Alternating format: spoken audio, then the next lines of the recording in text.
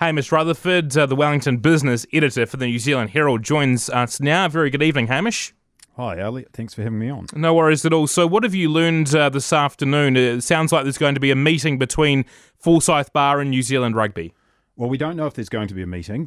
Certainly, Mark Robinson, the chief executive of New Zealand Rugby, has written to David Kirk, who is, of course, both the chairman of the New Zealand Rugby Players Association and the chairman of Forsyth Barr, which came up with the proposal, saying in a lengthy letter basically saying we're not convinced by the idea, we don't think it's perfect, but we are prepared to talk to you. They say Silver Lake could have blocked this. They have an exclusive deal with Silver Lake, but Silver Lake have waived that and said basically you can go and talk to Forsyth Barr, and so they've proposed a meeting on Friday.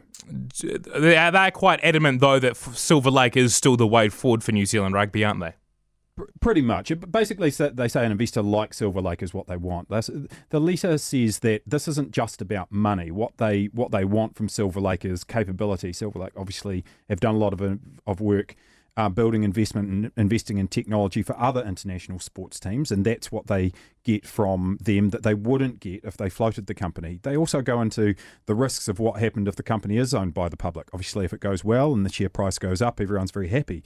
But they say what happens if the share price falls, if results are bad and the public starts to get upset, and what impact does that have on the All Blacks and New Zealand Rugby? Because for New Zealand Rugby, it's not just about the investment, it's also about the technological things that Silver Lake offers and tapping into the expertise they don't believe is available in New Zealand, or to convert that into worldwide markets.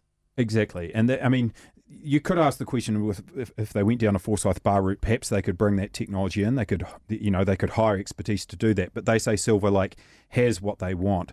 It'd be a private company. They would be able to go about their business quietly. They're in a growth phase, and it's just in their view, a better view. They do interestingly say that in the future they may be interested in a public float, but they say that time isn't now. How big is it that Silver Lake have consented to waive their exclusivity arrangement? Should we read anything into that?